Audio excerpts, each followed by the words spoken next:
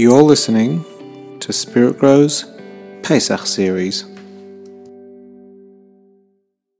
Start with Kadesh. Kadesh means Kiddush. And what that means is we're going to sanctify the day.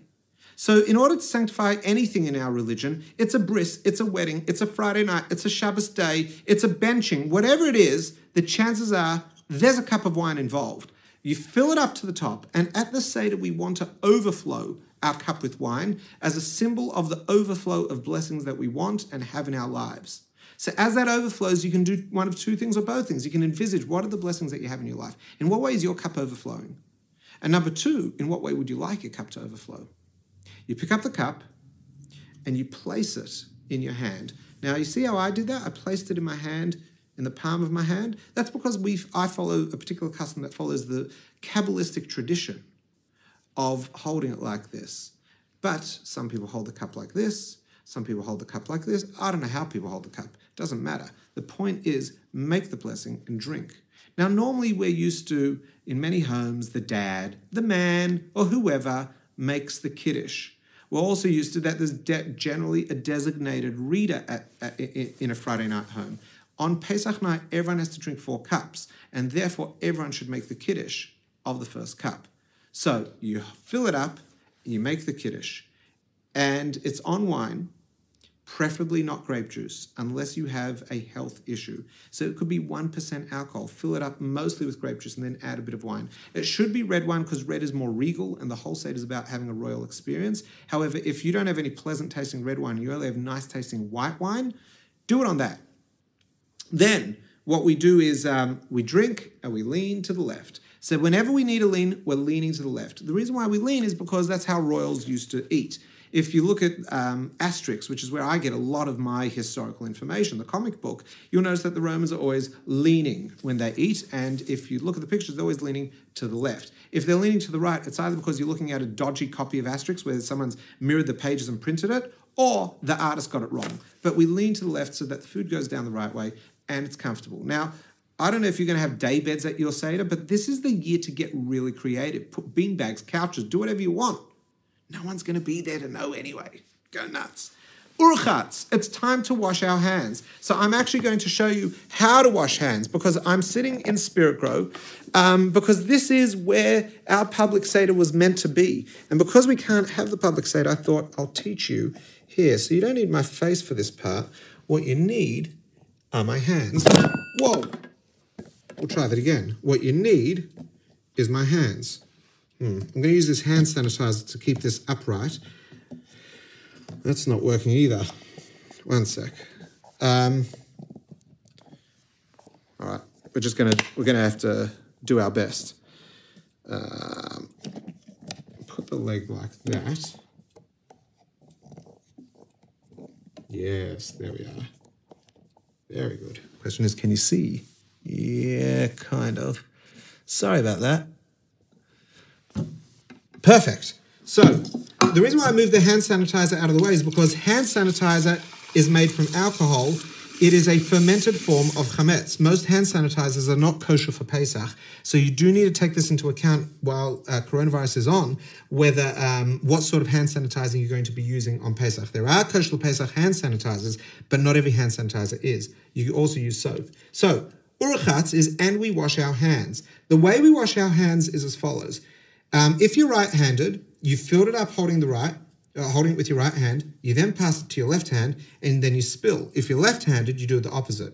And the way we spill is 1, 2, 3. You saw how I twisted my hand so that the whole hand got wet, and then I'll repeat that on the other hand. Thank God this year it's coronavirus and not water restrictions, or else I don't know if I would have been able to show you this as well. 1, 2, 3. Now, some people have the custom to only wash twice on each hand. Again, I'm following the mystical custom from the Zohar of washing 3 times. There's an additional time. You can do either or. The minimum is 2, but many people have the tradition of 3. Now, as part of urchatz, you'll notice I didn't stop talking. Well, that's because there's no blessing. I'm washing my hands out of tradition because in the days of purity and impurity, people are very, very careful not to eat wet fruit or vegetables without washing their hands. And because we're about to take in karpas, our vegetable, and dip it in the salt water, our hands might get wet. And we'll be touching a wet vegetable, hence our hands getting wet. And if we're ritually impure, then we've got a bit of a problem on our hands. So today, because we're less concerned about that, because of a lot of the laws of purification have been suspended in the absence of the temple, we're in a permanent state of impurity. People are not makpid. People are not very careful about this law. And so therefore, at the Seder, some people have the custom that everyone goes and washes their hands, as I just showed you, and others have the custom where only the head of the Seder does it so as to remember the law, while others actually want to observe the law. So there are two ways that you could have gone about that. Urchatz karpas, we're now up to dipping our vegetable. So the definition of a vegetable is, can you make borei priya adama? A vegetable in Jewish law means it grows from the ground. Vegetables are not sweet or savory. Vegetables grow from plants that stay close to the ground. They're not trees, nor are they considered proper upright bushes. So most bushes are hadama. Some are considered more like trees, like a raspberry would be ha'etz, whereas a strawberry would be considered a ha'adama. Hence, in the absence of classic vegetables, you can use other vegetables, as long as it's dipped in salt water. There is no leaning for this part of the Seder because we're about to commemorate something sad. We take our vegetable, we dip it in the salt water, no salt water provided in this demonstration. I'm not even giving you the ingredients below for that. You're going to have to work it out. It's not that different to the recipe for ice. Just don't freeze it. You dip your vegetable in, and then you make the bracha, as opposed to make the bracha and then dip, because we don't want to have a hefsek. We don't want to have a gap between blessings and activity. So, Baruch atah Hashem Elokeinu melech haolam borei pri adama, pop it in your mouth. How much? Less than an olive. Now, what's interesting is that you have to, if you need to eat on Yom Kippur, you're not allowed to eat an amount of an olive. It turns out like anything is that amount on Yom Kippur. For some reason on Pesach, it's also got weird constraints, but an olive is a small piece. So you got to eat a small nibble of potato. This is not the time to make yourself a borscht of potatoes or celery or whatever it is in salt water. This is just a little nibble. It's actually going to make you even hungrier because you started and you got nothing else. Urchatz karpas yachatz. We take yachatz. Now, I have a little something prepared for this. Yachatz is a non-talking part. It's actually where we, look at that. Looks more like a wafer there. There we are. And so if you look, if you can't see, this is a braille matzah. You can feel all, anyway. So you take the matzah and you break it in half. Ta-da! Which one is the afikoman? That's right, this one. The larger one will then be put aside into your afikoman bag, and then that goes away. This part remains in your Seder plate. It's going to be used shortly. Now, some people have the custom that the children steal the afikoman. We have the custom, so we don't want them to steal because we don't want them to steal. We don't want to teach them such things. So kids don't steal it at my Seder, but what they do at yours is your business. But either way, there's got to be some sort of incentive to keep the kids engaged. Magid. So the whole of Magid is fascinating, but this is a crash course. It is not when I explain the whole Haggadah. So Magid is long. That's the sound of Magid. Magid means to tell the story. It's all about engaging people. It's all about harnessing the inner child, making people intrigued. Now, if you're just with your children, the most important thing at this part of the Seder is that they are a part of this, not that you are entertained. Magid is not about finding interesting correlations with interesting things in interesting periods of history, unless the youngest person at the Seder is actually interested in that. Magid is about v'higadata levincha. We've got to tell this story to our children, and the best way to tell a story is by roping them into it. So there's so many different cool activities, like the singing of the Manishtana, and picking up the Seder plate, putting down the Seder plate, picking up the Seder plate, putting down, picking up the cup and not drinking, putting it down, and pointing to food but not eating it. These are just some of the teasers that are going to keep the kids involved. It'll also allow you to remain focused. So sing along, do it in any language you want. Magid is not about the Hebrew, it is about the content. Read it in English, rap it, rhyme it, discuss it, dialogue it. There are some really interesting ideas in the Magid that will make for fascinating conversation if you decide to read it in a non-Hebrew language. sing the Manishtana, sing Avodah Miyino. Make sure to have said those magic words of Pesach, Matzah, Maror. You'll find it in the Haggadah because those are key words where we talk about Pesach, the sacrificial lamb, Matzah, the matzah that we eat, and the Maror, which is the bitter herbs on the Seder plate. Now, get through the whole Magid. That was the fastest Magid you've ever experienced. Dayenu, Dayenu, Dayenu, Dayenu, Dayenu. Pick up the cup of wine. We're now on our second cup. At some point during Magid, you were told to fill her up. At this point, you're going to take it back in your hand. Second cup of wine, 86 ml. Baruch atah Hashem Elokeinu melech haolam borei pri hagafen. You finish the blessing, knock it back. Now, rachza. Rachza means to wash your hands. So you wash your hands the same way as I did before, but this time with the blessing. Baruch atah Hashem Elokeinu melech haolam borei asher kishanu b'tzotav v'tzvanu al netilat yadayim. So now you've washed your hands. Shh, no talking, no talking. Because the washing of the hands is about eating the matzah.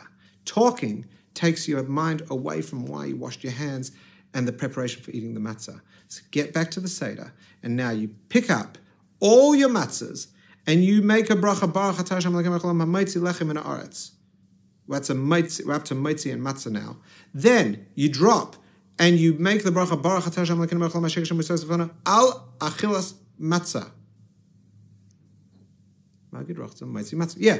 So now you then take the top matzah, you take your yachatz matzah, and you start eating. Now, the matzahs that we gave out this year at Spirit Grow, and I'm sorry if not everyone was able to get one, they are custom made. You have to eat the equivalent of one of those matzahs. So if you pick up an A4 piece of paper and you just take a quarter off it and you flatten a matzah on top, that's how much matzah you want to be eating at the Seder in this time. And you've got the Wheat Bix Challenge, but this is the Pesach Wheat Bix Challenge because you can't eat Wheat Bix on Pesach. And that is to eat this matzah without talking in under 4 minutes. Or if you're like me, 7 minutes. It just depends on the interpretation of exactly how much time you have. I'm going with the 7-minute one. I race between 4 and 7 minutes. No talking, no drinking. You just go chomp, chomp, chomp, chomp, chomp, chomp, chomp, chomp, chomp.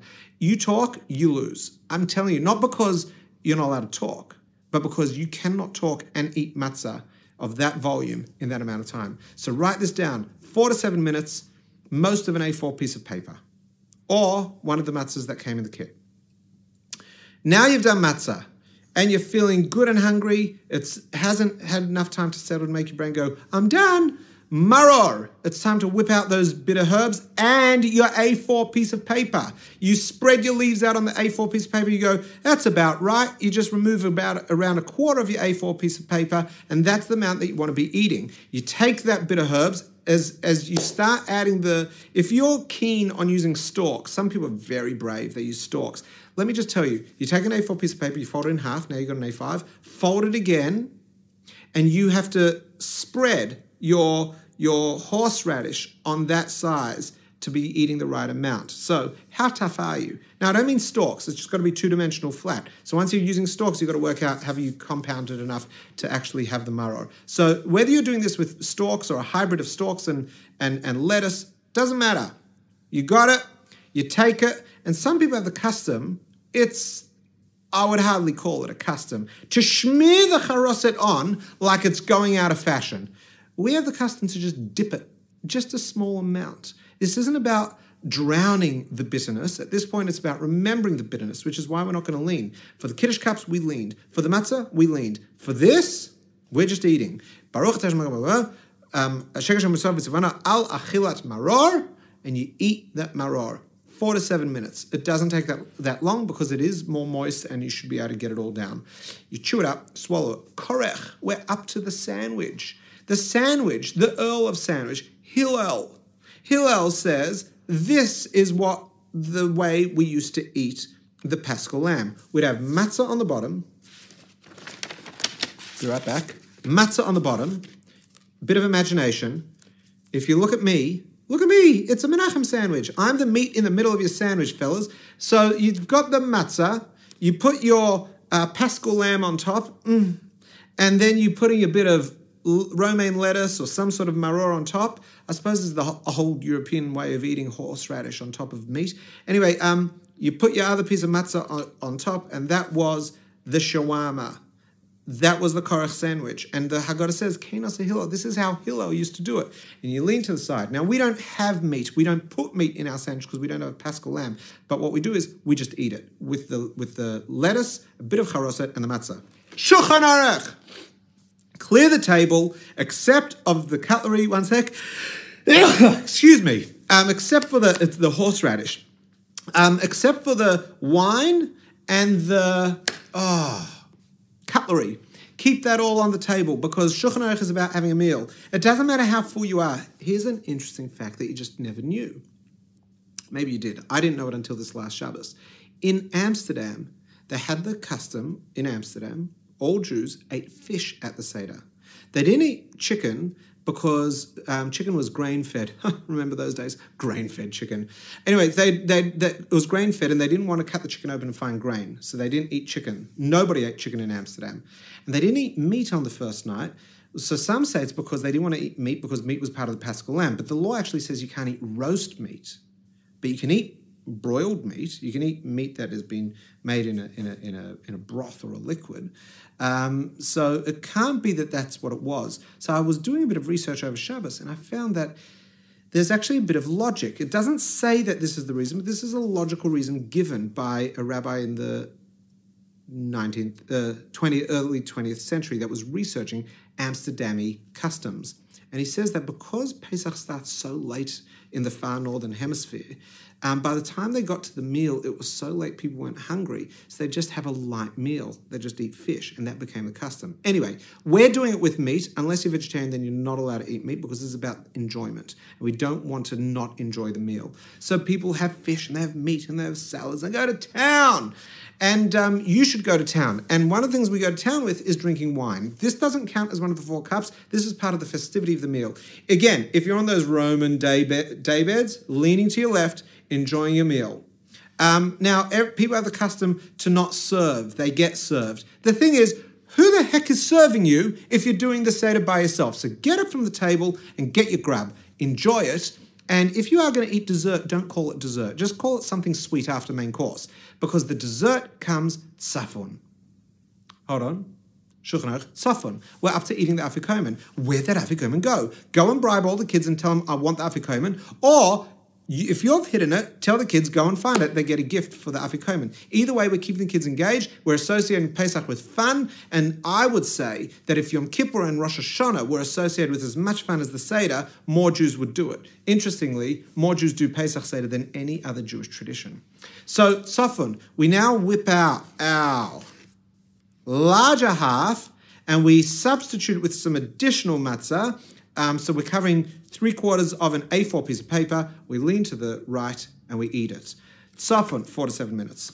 Beirach, we now are going to thank Hashem. We bench. Baruch all that. Filling a cup of wine before you do that and getting to the end of the benching, lean to the left and drink. That's our 3rd cup of wine. Then, Tzafon Beirach Hallel. We're now up to giving thanks. Now, before we give thanks, we're going to acknowledge a few things. It's at this point that we fill up our cup, our 4th cup, and we are going to take one of the candles. If there is no candle, you should have a 24-hour candle burning just for this alone. You light a candle, and we go to the front door. In our house, the women would go to the door as the feminine energy of the home. And we open the door, and this is an old mystical custom. It's about welcoming the soul of Elijah into our home. So this whole idea has a lot of fanfare. What you do is you have a large cup on your table. It's called the Kos Shel Eliyahu, the cup of Eliyahu. You fill it up and you go to the door and open it. Now, it doesn't have to just be the women. It could be everyone. And you take the Haggadah and you read out this very, very fascinating prayer. Shvoi chamos chal hagoyim. We say, Hashem, pour out your wrath on them, not on us. And it's not on them because not on us. It's that we are the people you took out of Egypt. And anyone that is not living in accordance with what it is that you want, a productive life of giving to this world, pour your wrath out on them. The productive people, and this is interesting, whether they're Jewish or non-Jewish, is not who we want to have attacked. This is about those who are destroying the world, destroying the purpose of Hashem's creation. We say, as you did on the Seder night, you destroy the Egyptians, destroy them. Take us into the next phase. So why Eliyahu Hanavi? What's Elijah do with it? Because Elijah's about heralding the Mashiach. He's about heralding the future era of greatness. And so therefore, we're actually asking Eliyahu to be a part of this process. We're hoping Eliyahu walks through our door. We've got the cup ready. It's all ready to go. Close the door. Put the candles down. Just take a moment to pray. And the prayer, as Rabbi Yosef Yitzchak Shnes and the Frierdiker Rebbe said, is don't waste this moment asking for physicality. And the fact that he said don't waste it means there must be an awesome opportunity. So ask for spirituality. And of course, if you need to ask for physicality, do so. And then we move into Hallel. We're going to sing the last part, the praises of Hashem, giving thanks for taking us out of Egypt, giving thanks for us allowing to do another Seder. And that culminates with another drinking of the fourth cup of wine. Lean to the side and drink it. There's a little after blessing on the wine because we have made the big benching, the big after blessing after the meal. Now I just had wine. I'm going to make another after blessing. When you finish that, we shout out the 3 magic words. And this year, may these words be fulfilled before the Seder. Lashana haba b'Yerushalayim. May the year to come be spent in Jerusalem. And so I really hope that all the people who are actually doing and preparing for Pesach with me, in your merit and in my merit of us preparing the Seder in this very conscious and deliberate way, we get to spend not next year, but the coming Pesach, which is next week in Jerusalem. That concludes the Pesach Seder. You then do that again on the second night. Some people have the custom to sing a whole lot of fun songs after that. Good for you. Enjoy. But for now, it's time to go to bed. Main take-home points. Engage the kids, do the whole Seder, eat 2 times 3/4 of an A4 piece of paper. There's no simpler way to say that. 1 3/4 of an A4 piece of paper of maror, a bit of food, and make sure you've read the book, but do it in a language that everyone's going to be engaged.